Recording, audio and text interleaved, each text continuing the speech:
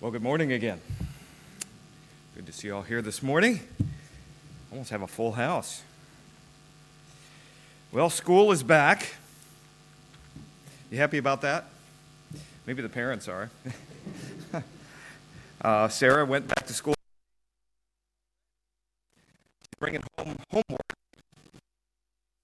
Having to help her with her maths homework. And, maths kind of irritate me. I wish these math problems would grow up and solve their own problems. But it is what it is. We'll get them through the year, and we'll enjoy it as we can. We're in Matthew chapter 7, actually. It's where we're going to start, if you want to turn to there. Matthew chapter 7.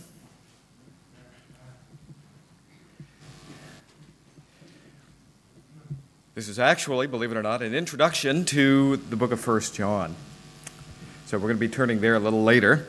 But we're going to start here. Matthew chapter 7, verse 13.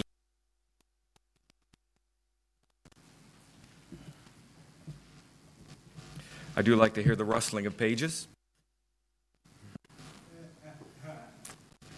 Matthew chapter 7, starting in verse 13.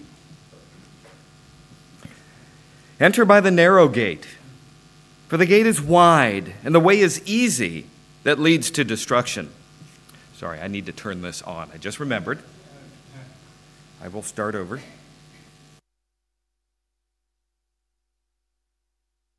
we go.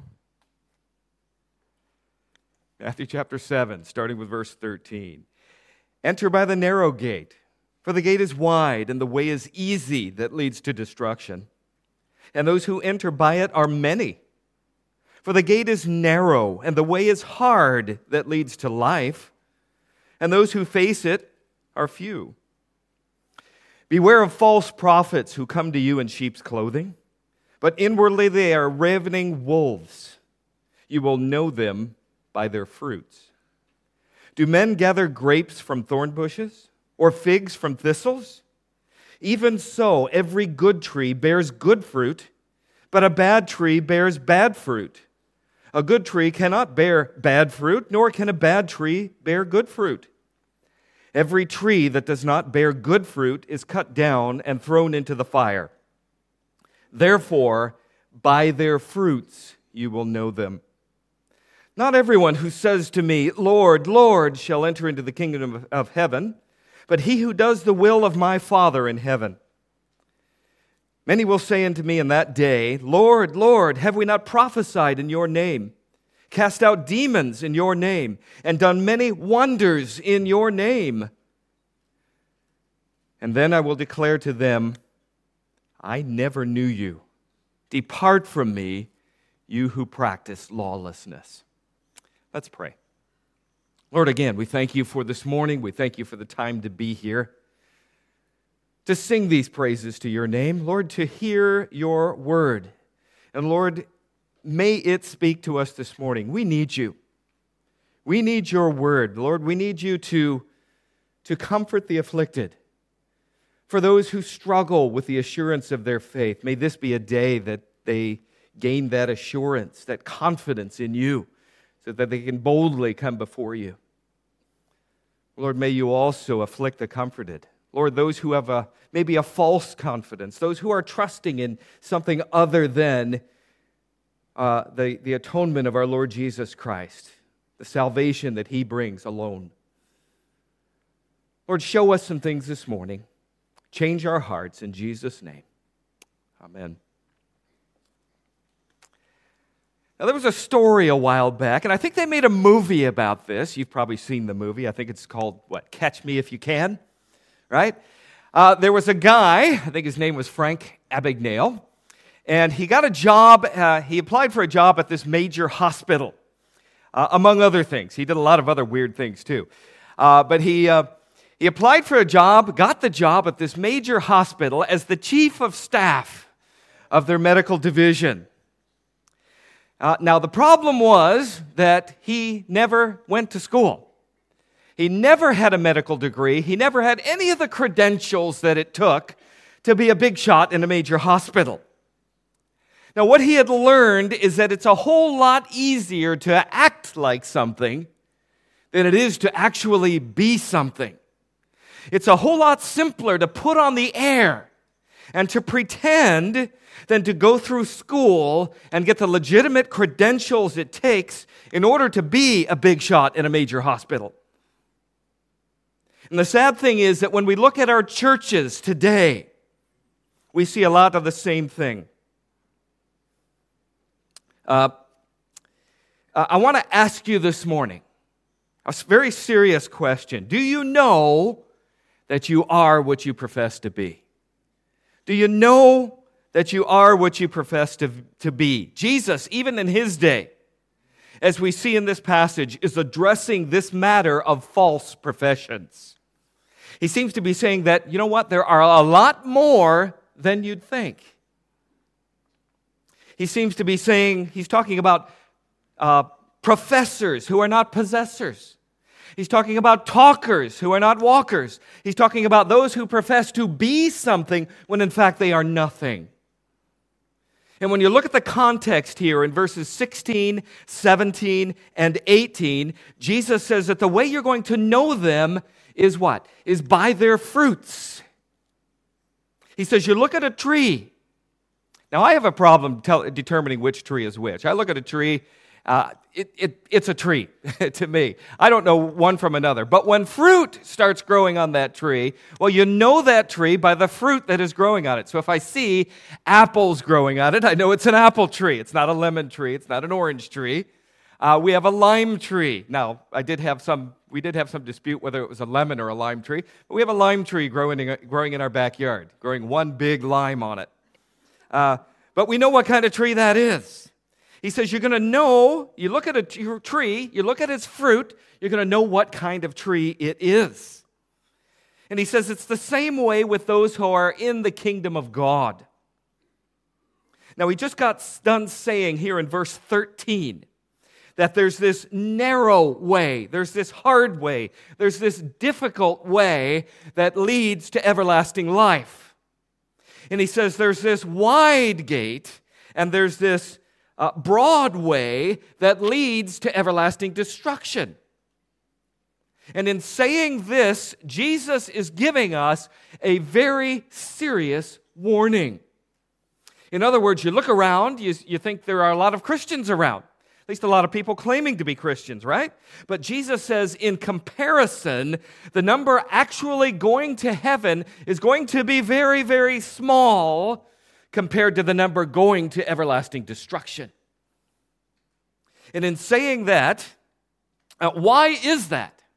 Why does it seem to be that case? Because just as the man who pretended all his life, it is easier to act like something to actually be something. It's easier and even more acceptable sometimes to put on an air than it is to honestly, deep down inside, be what you are supposed to be, what you claim to be. And Jesus said, few there be that find it. Now that means few, very few there are going to be that are truly, honestly saved, that are honestly and knowingly going to heaven. Very few. So why does it seem like there is so many? Well, Jesus will give many, many illustrations of that. He tells us there are a lot of wheat that grow up among the tares. There are a lot of tares that grow up among the wheat. You know what I'm saying. There are a lot of goats that sneak in amongst the sheep. And a lot of times what we're doing in our churches today, at least what we're trying to do, is we're trying to make sheep out of goats. And you know what? You can talk to a goat all day and it won't ever become a sheep. Right? You can talk to a lemon tree all day long and it won't ever become a grapefruit tree or an orange tree. Those things are simply not the same, and it doesn't matter how you dress it up, it does not change the nature of that entity. So what is Jesus trying to tell us about false professions? Well, he says, look, not everything that looks like an orange tree is really an orange tree. Not everything that looks like a lemon tree is really a lemon tree. Not everything that looks like a child of God is truly a child of God. I mean, either you're a lemon tree or you're an orange tree. Either you're a sheep or you're a goat. Either you are a born-again child of God, or you are a saved person, someone who has trusted Christ in their Savior. You're either the real thing or you're a phony. You're either a born-again child of God or you're a fake. You're a pretender. Now, what Jesus is telling us in these verses is that there are a lot of people who will profess to be in the way, who will profess to know the way, yet in fact they are eternally lost. And your works don't mean a thing, and your words don't mean a thing, unless your heart has been born again by the Lord Jesus Christ. You know what? Nothing else matters.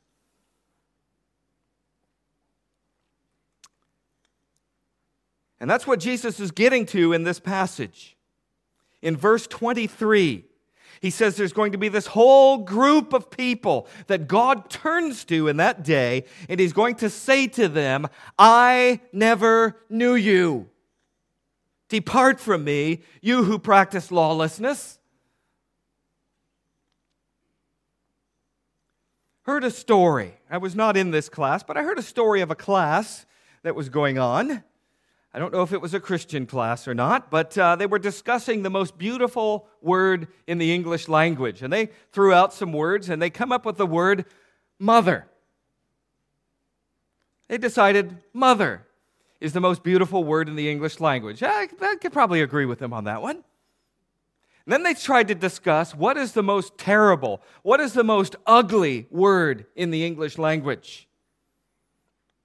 And one young man who was a Christian, he got up in the class and he said this. He says, I think that the most terrible, the most terrifying, the most awful word in the English language is that word depart. Can you imagine anything more terrifying than for God to say to you on that day, depart from me, you who practice lawlessness? And when God says depart, that's it. Right? When God says depart, it is final. When God says depart, there's no hanging around. It's over. And Jesus says that God will be speaking to that word to many people. And that's why it's so important to know that you're saved, to know that you're a born-again child of God. It's not good enough to guess about it. And I'm telling you this morning, you can know. You can know that you're saved. You can know that you're born again. You can know that you're on your way to heaven. You can know that you will never hear those words that we just read, depart from me, you that practice lawlessness. Now, most of us here, I'm not even going to go into everyone, but most of us here would say, yes, I am saved. Yes, I am born again. I've trusted Christ as my Savior. But are there some things that we can use to measure that statement? Are there some things that the Word of God gives us to prove that, to test that? And the answer is yes, of course there is. Turn over into the book of 1 John, if you would. 1 John chapter 5.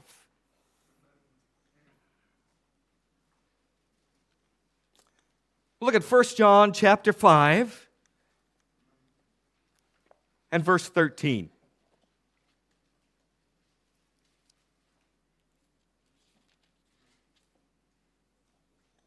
1 John chapter 5 and verse 13.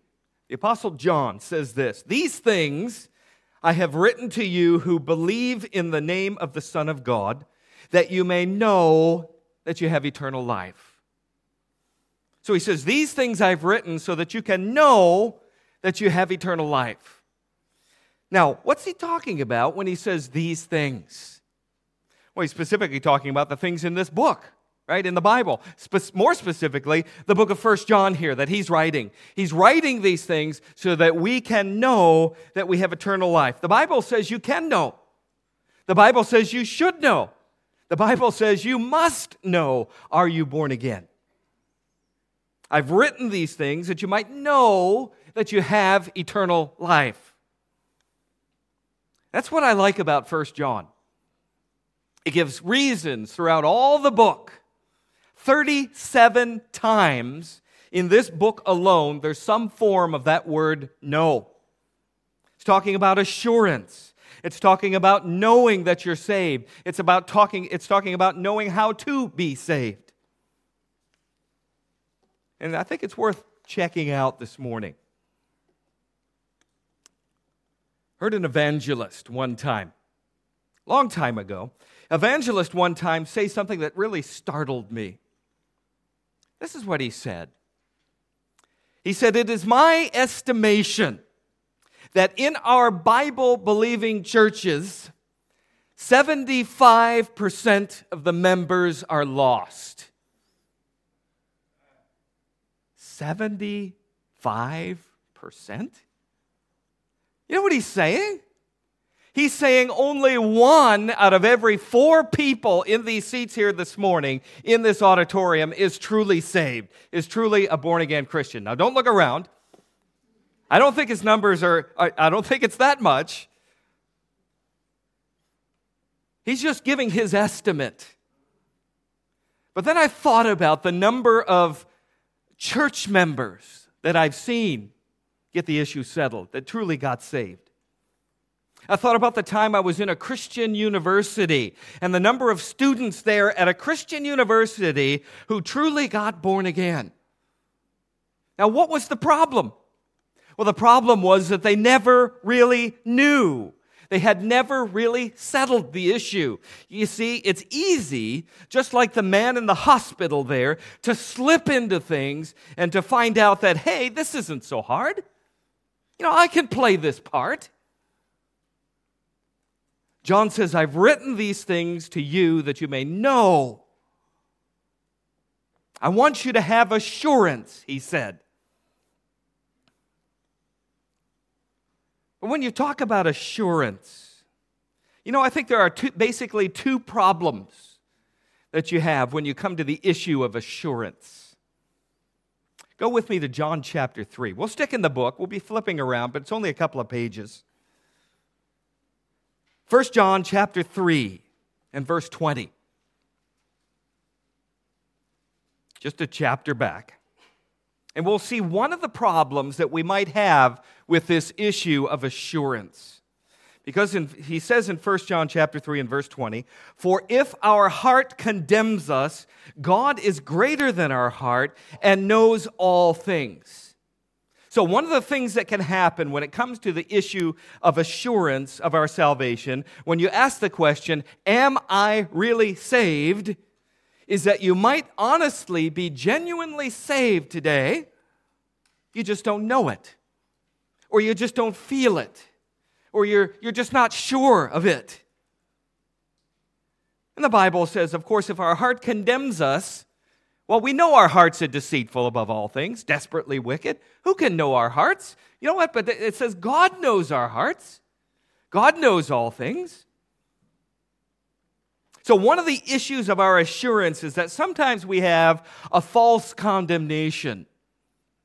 A false condemnation. Our heart condemns us when it shouldn't. And we don't think we're saved. And there are some people today who are genuinely saved people. They just don't know it, or they just don't have the assurance that they're genuinely saved. And this book, the book of 1 John, is going to address that. So that's one extreme. And I think 1 John will help you with that one. But there is also the other extreme, isn't there? Now turn with me to 1 John chapter 1 and verse 6. 1 John 1:6. Because he says this, 1 John 1:6, "If we say that we have fellowship with him and walk in darkness, we lie and do not practice the truth." So as you read through the book of 1 John, you're going to see that he keeps saying things. He keeps making these comparisons. If we say this and we do that, here's the conclusion. He's going to say that throughout the book. And in this particular one, he's saying that there's a possibility that you and I, we say to ourselves, I am walking in the truth. I am a saved person. But the reality is that I'm not. Right? One side, there's a false condemnation, and on the other side, there's a false confidence. A false confidence. A confidence that says, I'm saved. I'm walking in the light. I'm a child of God. I know I'm saved, but in reality, we're not. And that is a far more dangerous situation to be in. You know, if you have a false condemnation, you'll get to heaven, you just won't enjoy the ride. Right? If you have a false confidence, you may enjoy the ride, but you're not going to get to heaven. So who provides this assurance? Well, as you read through the book of 1 John, you'll pick up that God can do this in two different ways. First of all, you'll find it in 1 John chapter 3 and verse 24, if you want to turn there. 1 John 3, 24.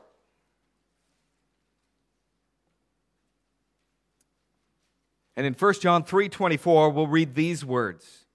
Now he who keeps his commandments abides in him, and he in him. And by this we know that he abides in us by the Spirit he has given us. Okay, he'll say it again in 1 John 4 and verse 13. 1 John 4 and verse 13. He says, by this we know that we abide in him and he in us because he has given us of his Spirit. You'll find in the book of 1 John, as well as in Romans chapter 8, that it's the Spirit who moves us from the spirit of bondage into the spirit of children, and the spirit of adoption, and we cry out, Abba, Father. So it's the Spirit. The Spirit of God is used by God to work in our hearts so that we can come to a full assurance and say, I am genuinely a true believer of Jesus Christ. The Spirit can help us with that and can be the agent that God uses in your life and in mine to bring us assurance. But it's not just the Spirit of God. If you go with me to 1 John chapter 5 and verse 10. And we'll also read verse 13. We'll start with verse 10. 1 John 5 and verse 10, which verse 13 we just quoted, but we'll quote it again. Starting with verse 10. He who believes in the Son of God has the witness in himself. He who does not believe God has made him a liar because he has not believed the testimony that God has given of his Son. We'll move on to verse 13, where it says, these things have I written to you who believe in the name of the Son of God, that ye may know that you have eternal life, and that you may continue to believe in the name of the Son of God. So, we not only have the Spirit's assurance, but we also have Scripture's assurance. The Scriptures say, these Scriptures that say, these were written to you that you may know. You can look at the Word of God, and it says, this is what's true of a true child of God. This is what's true of a saved person. This is how a saved person acts. This is the fruit that a saved person produces. Do I do that? Do I do what it says? Did I believe in the name of the Lord Jesus Christ? Do I believe that Christ died for my sins? If I did that, then the Scripture says that's what a believer does. If I've done that, then I can have assurance that I am genuinely saved. So the problem of assurance is a false condemnation or a false confidence. He says, I want to eliminate those in your life. I want you to have genuine assurance. The provider of the assurance, of course, is the Spirit of God and the Scriptures of God. And God will use those two, the subjective and the objective, really, to instill in our hearts the confidence that we are genuinely children of God. And we'll cry out, Abba, Father. In fact, God will consistently say throughout the book of 1 John and excuse me, also in other books like Romans and Galatians and so on, that God wants us to have genuine, real assurance that we are a child of the King. That we really can walk through life. We can wake up in the morning and say, I don't worry about my salvation. I don't worry about my eternal destiny. I know that I'm saved. So it's very important to know. Now, what is this proof? What is proof of assurance? Well, really, it's in the whole message of the book of 1 John. And John will give us a number of things in this book which are evidences to show us that we are saved. And I like evidence. I like it. I heard it put this way once. If you were taken to court and accused of being a Christian, and it was against the law to do so, and you were taken to court, would there be enough evidence to convict you? Well, you know what? Where would that evidence come from? All they'd have to do is look up the book of 1 John. Right? And in this book, there are a number of evidences that show us that we are saved, that show someone that they are truly a Christian. Now, what would that evidence be? Well, we're going to look at 3 different points.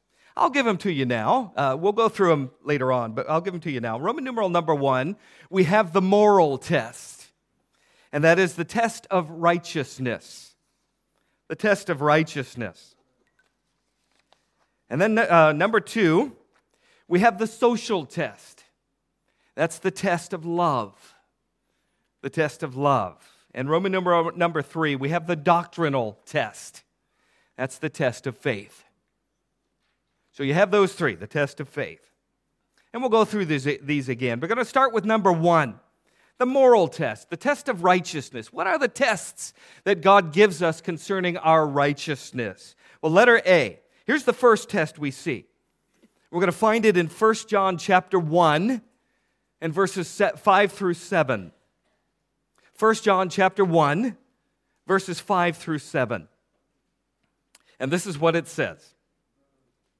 This is the message we have heard from him and declare to you that God is light and in him is no darkness at all. He says, if we say that we have fellowship with him and walk in darkness, we lie.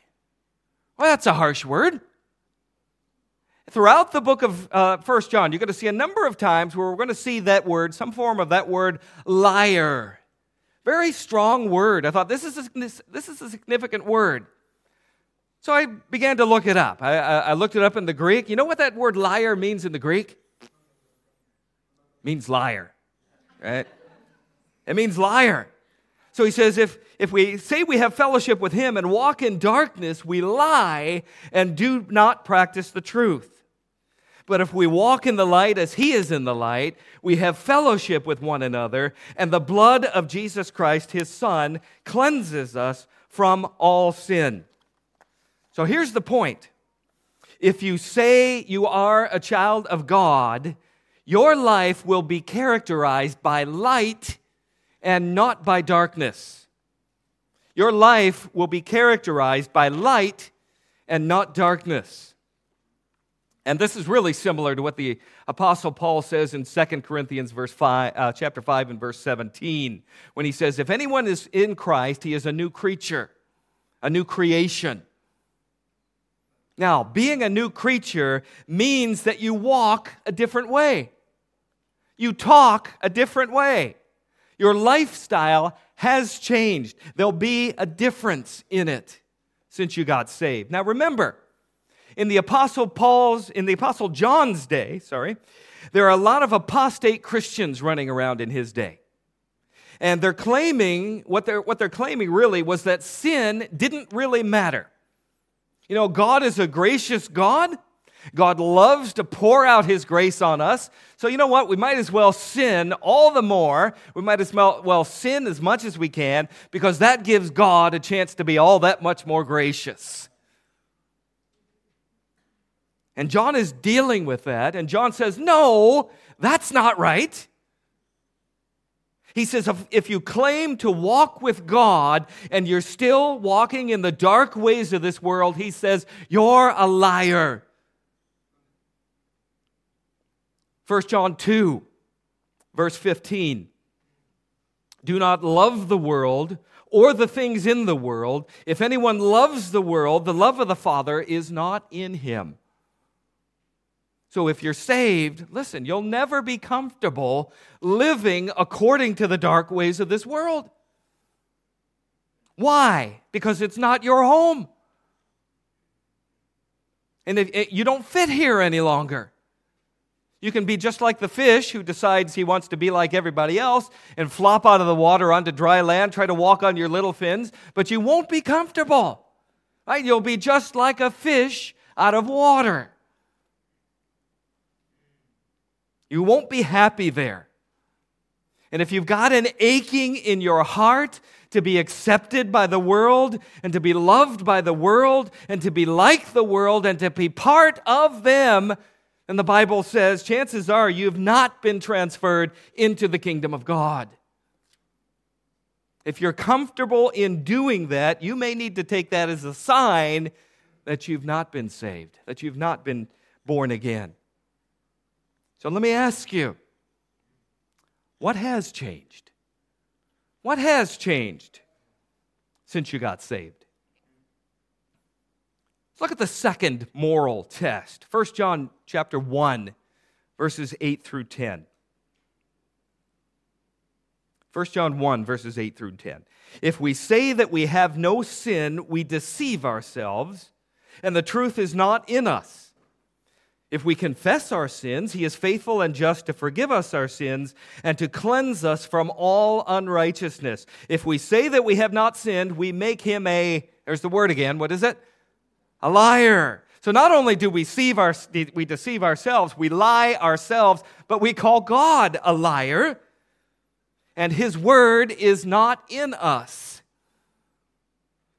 So here's the point. Someone who is truly saved will have a consciousness of sin in their lives. A consciousness of sin. Just what sin is. All that sin involves. In the first place, you'll never get saved until you realize you're a sinner.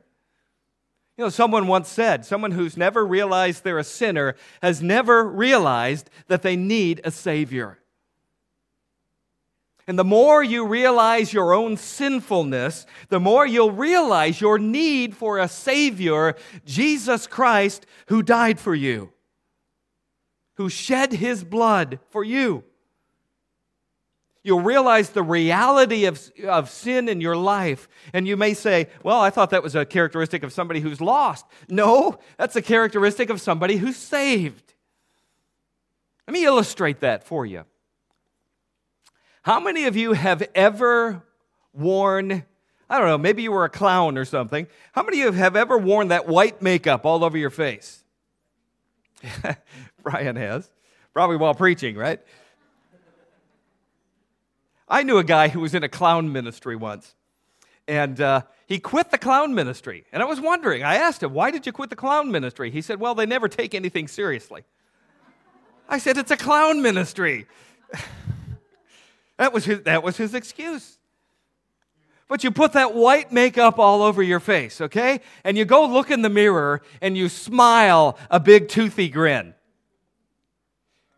And you thought your teeth were white. Oh boy, but up against the pure white of that makeup, your teeth look yellow. Right? It's the same thing with us. Right? We like to compare ourselves sometimes. Well, I'm not as bad as this person. I'm okay because I'm not that, or I don't do that, or whatever. We compare ourselves to each other. But when we compare ourselves to the pure holiness of Jesus Christ, which is, of course, what we were supposed to do, our lives look all yellow. And when you see sin in your life, take that as an evidence that God's Holy Spirit is within you, and he's pricking you, and he's prodding you towards righteousness. John says if we don't have a realization of that, well, then it's time to get a heart checkup. We deceive ourselves, and the truth is not in us. Let's look at the third one. Third moral test. Third test of righteousness. 1 John chapter 2, verses 3 and 4. He says this. Now, by this we know that we know him. Here's the question. Yeah, here's our question. I want to know. Do you want to know? How do we know that we know him if we keep his commandments? He who says, I know him, and does not keep his commandments is a liar, and the truth is not in him. Oh boy, that's hard stuff. Right? Obedience. Obedience to God's commands is one of those tests of righteousness. The Bible says that if I say that I know him and do not keep his commandments, then I'm a liar. He says, if I'm truly born again, I'll be concerned about the will of God as it's revealed in his word. I will desire to do everything that God says. Well, you know what? Before I became a child of God, I wasn't concerned about obeying him. I wasn't concerned about God's will. It didn't matter to me. What the Bible said didn't matter to me. Why? Because I was not a child of God.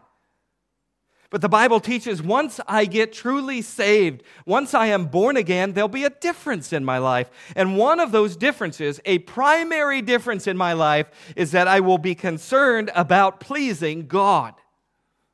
I will want to obey what he says to me in his word.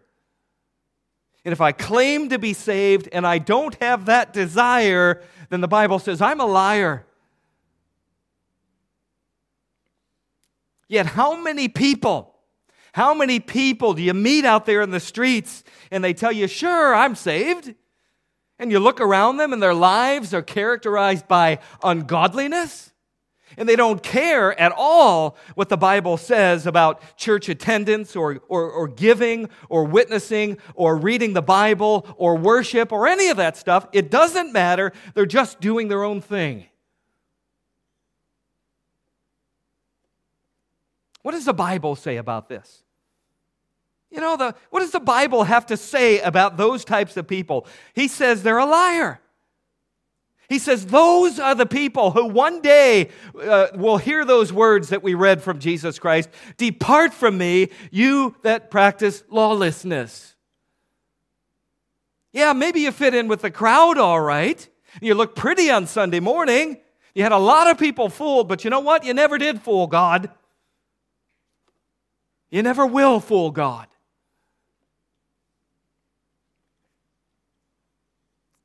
Well, let's look at the second test. We've looked at the moral test, the test of righteousness. Roman numeral number 2, the social test, the test of love.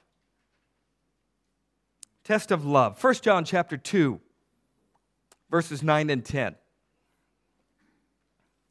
1 John 2, 9 and 10. He who says he is in the light and hates his brother is in darkness until now. He who loves his brother abides in the light, and there is no cause for stumbling in him. So, you want to know if you're saved or not? Here's what he says is one of the primary evidences. You will love other Christians. You'll love other children of God. 1 John chapter 4 and verse 20. 1 John 4, 20.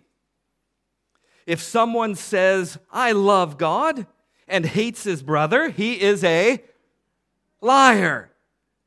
For he who does not love his brother whom he has seen, how can he love God whom he has not seen? So you can't put it any plainer than that, can you? He says, if you say that you're a child of God, you will have a love in your heart for other children of God. He says, if you don't have that love in your heart, again, it's checkup time because you've got heart trouble.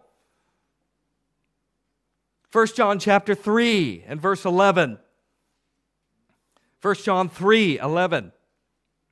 For this is the message that you heard from the beginning, that we should love one another. He's going to repeat that again and again through the book. You know, Jesus, our Lord, at one point in his ministry, gathered all his disciples together and said, okay, fellas, people are going to be looking at you.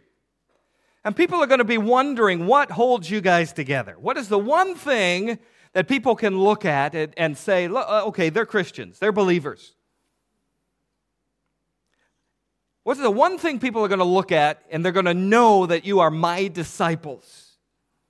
Now notice he didn't say, well, it's because you wear your hair a certain way, or because you dress a certain way, or because you sing our types of songs, or because you read the right version of the Bible, or anything else. He didn't say any of that, did he? What did he say? John 13:35, by this all will know that you are my disciples if you have love for one another. Jesus could have said anything there, you know that? And he said, here is the primary evidence you love one another. And if you don't have love, again, it's time to do a little checking up. Do you love your fellow Christians? You know, you can't be saved without feeling that love in your heart for other believers. And love will show.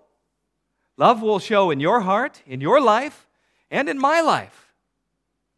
And you know what? I may get frustrated with you from time to time. I may get upset with people from time to time, but I've got to love them because the Word of God tells me I have to.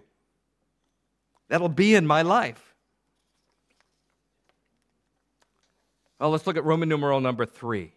The last test, the doctrinal test, the test of faith. 1 John 4 and verse 2. 1 John 4 and verse 2. By this you know the Spirit of God. Every spirit that confesses that Jesus Christ has come in the flesh is of God. So he's talking about proper belief concerning the Lord Jesus Christ. So the first moral test is this, the test of righteousness. And the second test is the social test. It's the test of love. Then we have this third test, a doctrinal test. It's the test of faith. What do I believe? In particular, what do I believe concerning the Lord Jesus Christ? Turn with me now to 1 John chapter 2 and verse 23. 1 John 2, verse 23. And it says this, whoever denies the Son does not have the Father either. He who acknowledges the Son has the Father also. You know, it is impossible. It is impossible. You cannot say, I believe in God, I trust in God, I love God, I know God, and yet I deny the Lord Jesus Christ. It's a test of faith. Do you believe that Jesus is the Christ? Do you believe that He's the eternal Son of the eternal God, the one who was sent by God as the Christ, the anointed one to our world, the one who died on a cross to pay the penalty for your sins and for my sins? You cannot say, I know God, and say, I deny Jesus Christ. And you and I know there are groups of people out there who claim to be God's children. They claim to be Christians even. They'll even use that word. And they'll talk to you about God. They'll talk to you about knowing God, but they'll deny Jesus Christ and who He really is. The Christ, the Son of the living God. He says, here's a doctrinal test. It's a test of what you believe. Do you believe that Jesus is indeed the Christ? You know, I met a man who once used to speak on personal evangelism. And he said, you know where you've really got to start? He said it's in getting them to believe that Jesus is the Christ, the Son of God. You know, we always talk about getting them to believe first that they're a sinner and that God loves them and so on and so on. He says you've got to start with Jesus, convincing them that do they believe that Jesus Christ is the Son of God? He says not until you get past that step can you continue on to the rest. Turn to 1 John chapter 4 and verse 3. 1 John 4:3. And it says here, "And every spirit that does not confess that Jesus Christ has come in the flesh is not of God. And this is the spirit of the Antichrist, which you have heard was coming and is now already in the world." So not only do we have to believe that Jesus is the Christ, but we have to believe that Jesus is the Christ who came in the flesh. Right? He came, he lived on this earth, he walked on this earth, he was incarnate, and ultimately he died on this earth for our sins. Look at verse 13 of the same chapter, chapter 4, verse 13. "By this we know that we abide in him, and he in us, because he has given us of his Spirit. And we have seen and testified that the Father has sent the Son as Savior of the world. Whoever confesses that Jesus is the Son of God, God abides in him, and he in God. And we have known and believed that the love that God has for us. God is love, and he who abides in love abides in God, and God in him." He's really saying the same thing, isn't he? Do you really believe that Jesus is the Christ? Do you believe that Jesus is the Christ who came in the flesh? Do you believe that Jesus is the Christ who came in the flesh as God's Son, the Savior of the world? That's a short statement. A lot of truth in it. He is truly the eternal Son of the eternal God who died on a cross to pay the penalty for your sins and for mine. The doctrinal test. And as we read through the book of 1 John, we'll recognize that he has these three tests for us that just keep popping up again and again throughout the book in different places. Do I obey God? Do I love the brethren? Do I believe that Jesus Christ is all whom he claims to be, all who he's revealed to me to be from the Word of God? And if I don't keep his commandments, and if I don't love the brethren, and if I don't believe in Jesus Christ, well then, I have no evidence. I have no proof, and therefore should have no confidence that I am a child of God.